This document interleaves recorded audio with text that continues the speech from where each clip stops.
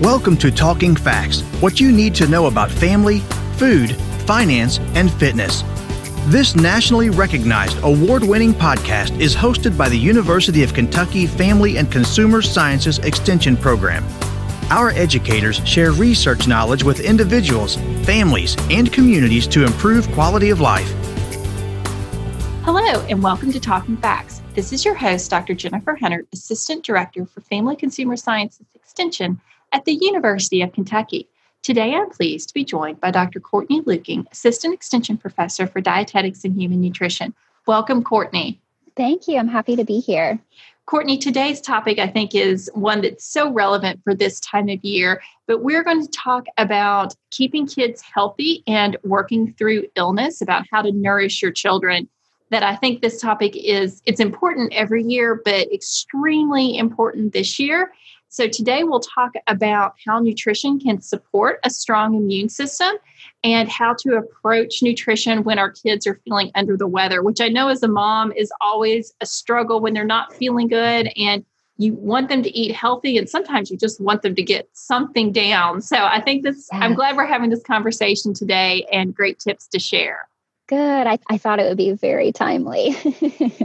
And I know that when my kiddos were little, especially kind of those early daycare years, it just seemed like that they always had something, that there was always a runny nose or an earache or a sore throat or some type. And just what I always thought was the worst was the rashes, because just a rash could always be anything. But, it could be, you just never knew, is it a bad rash? Is it an okay rash? Or that it was just always something. And fortunately, as our kiddos get a little bit older, that they tend to kind of grow out of that. But when they were young, it just seemed like it was something all the time. Yes, what you are describing is completely normal. Those frequent colds and runny noses, or even sometimes more severe illnesses, can be a normal process of building up our immune system. Because when we're born, our babies get some passive immunity from their mothers. It's near the end of the pregnancy that this happens, and they can get some protection through breastfeeding. But this is only temporary. From there, the baby's immune system continues to mature. And it takes time, it takes exposure to bacteria and viruses to build up that immune system to be able to recognize and fight off those germs. And so that's when we start to see a lot of these signs or symptoms that you described, like sore throats and runny nose and fevers and things like that. And it typically slows down by the time kids start kindergarten. It's just like the little kid gunk that you... And I got it too. I don't know about you, but I was very sick those first couple of years as well. Yes.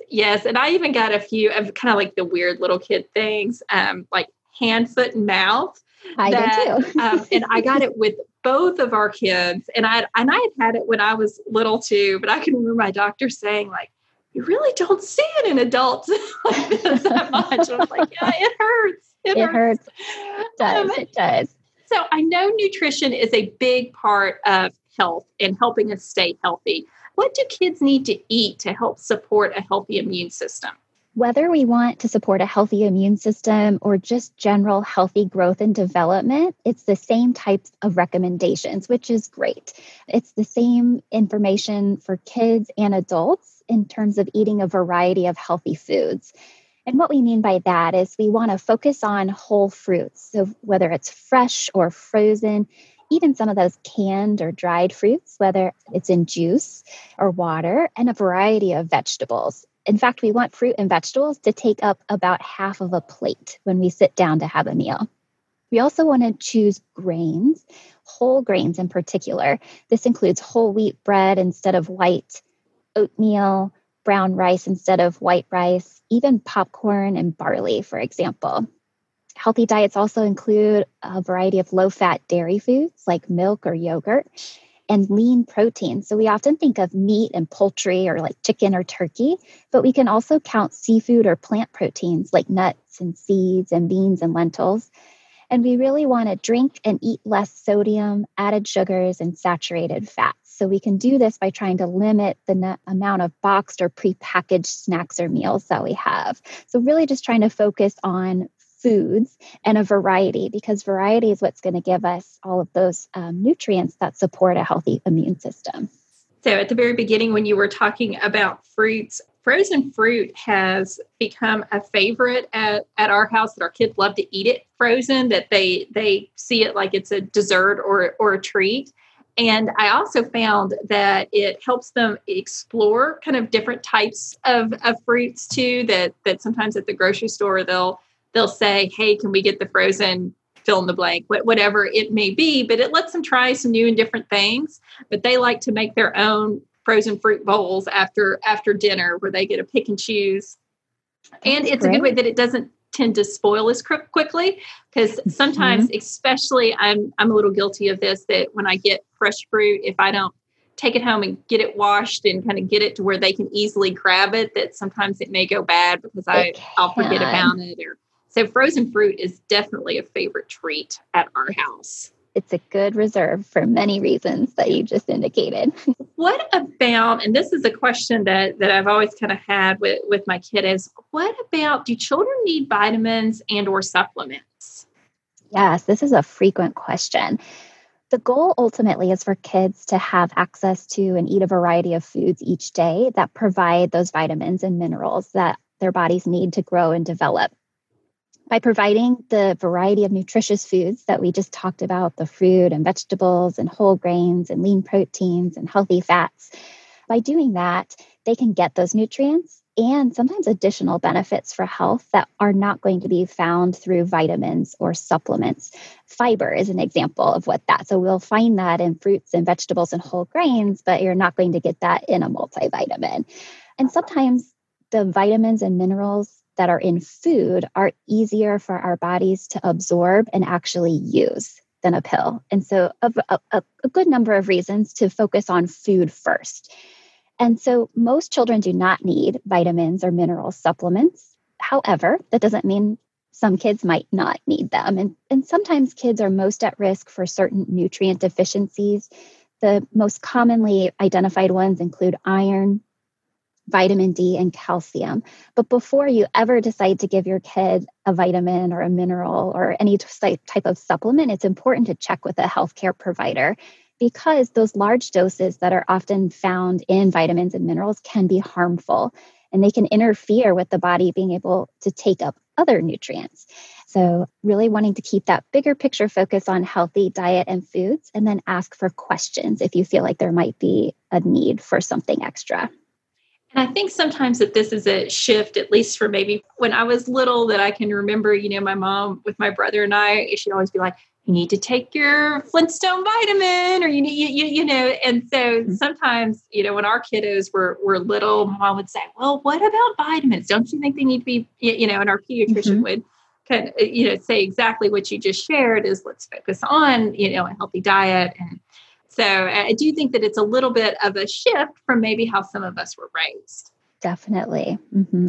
How should we approach nutrition when our children are sick? And I think this is always so hard, because when they're sick and you feel so bad for them and you want to give them what you can to help make them healthy, but then also maybe just what they want because you feel bad for them too. Right. And when we don't feel well, when kids don't feel well, it's different for everyone, right? Especially if the cause is different, and it feels different, even if it is the same cause. So first and foremost, just offering a lot of rest and tender, loving care.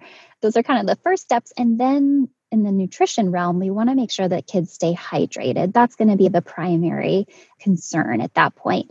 Children may not be very hungry, and that's okay. Again, as adults, we're kind of like, oh, you're not eating, and it can be worrisome. But in short periods of time, totally normal, and it's okay. So just being sure to offer small amounts of food throughout the day, so it's there should they want it, but really keeping the focus on fluids. If your child continues to not have an appetite or doesn't seem to be getting better, or maybe starts to have more severe symptoms like vomiting or diarrhea, then it's a good idea to follow up with their pediatrician or other care providers. What kind of fluids do you recommend when your kiddo's under the weather? So water is a great fluid under the weather or not, but broth, fruit-infused water, 100% fruit juice diluted with water, those are some nice ways to vary the types of fluids. So a little bit saltier, a little bit sweeter, and thus also vary the flavor of fluids. You can also offer cow's milk or plant-based milks like soy milk or almond milk. And older children may enjoy non-caffeinated herbal tea. And I don't know if you've ever heard that chicken soup, it's good for the soul and it makes you feel better. Right. There is actually some evidence to support that chicken soup can be soothing for a cold. So you can, again, try that plain broth or maybe a heartier soup that has noodles or rice or vegetables. If a child has a sore throat, a frozen fruit or popsicles could be good, or 100%. Aiming for popsicles made from 100% fruit juice would be a better option than, say, just some of the sugar-sweetened water ones. Or even frozen yogurt might be an option. And then trying to avoid any greasy foods and continue to offer that variety of nutritious foods like the fruit and the vegetables and the whole grains and protein and dairy.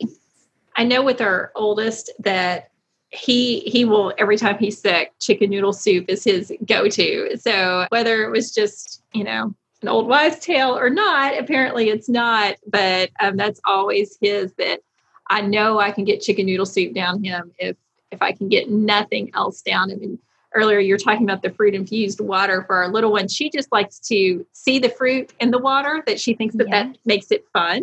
And it does add some flavor. So that kind of, she'll perk up to that just because she likes to see it in there. Good. Yeah. So great points of even just like kids within the same family who have different preferences. So just really finding what is going to be interesting or tolerable during any particular bout of illness.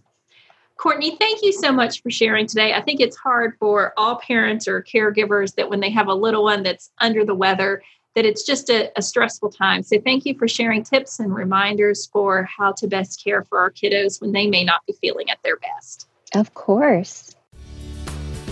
Thank you for listening to Talking Facts. We deliver programs focusing on nutrition, health, resource management, family development, and civic engagement.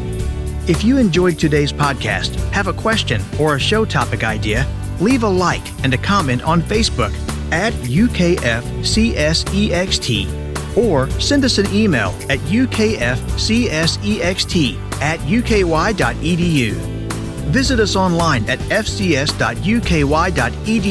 to learn more about the University of Kentucky Family and Consumer Sciences Extension Program, or contact your local extension agent for Family and Consumer Sciences. We build strong families. We build Kentucky. It starts with us.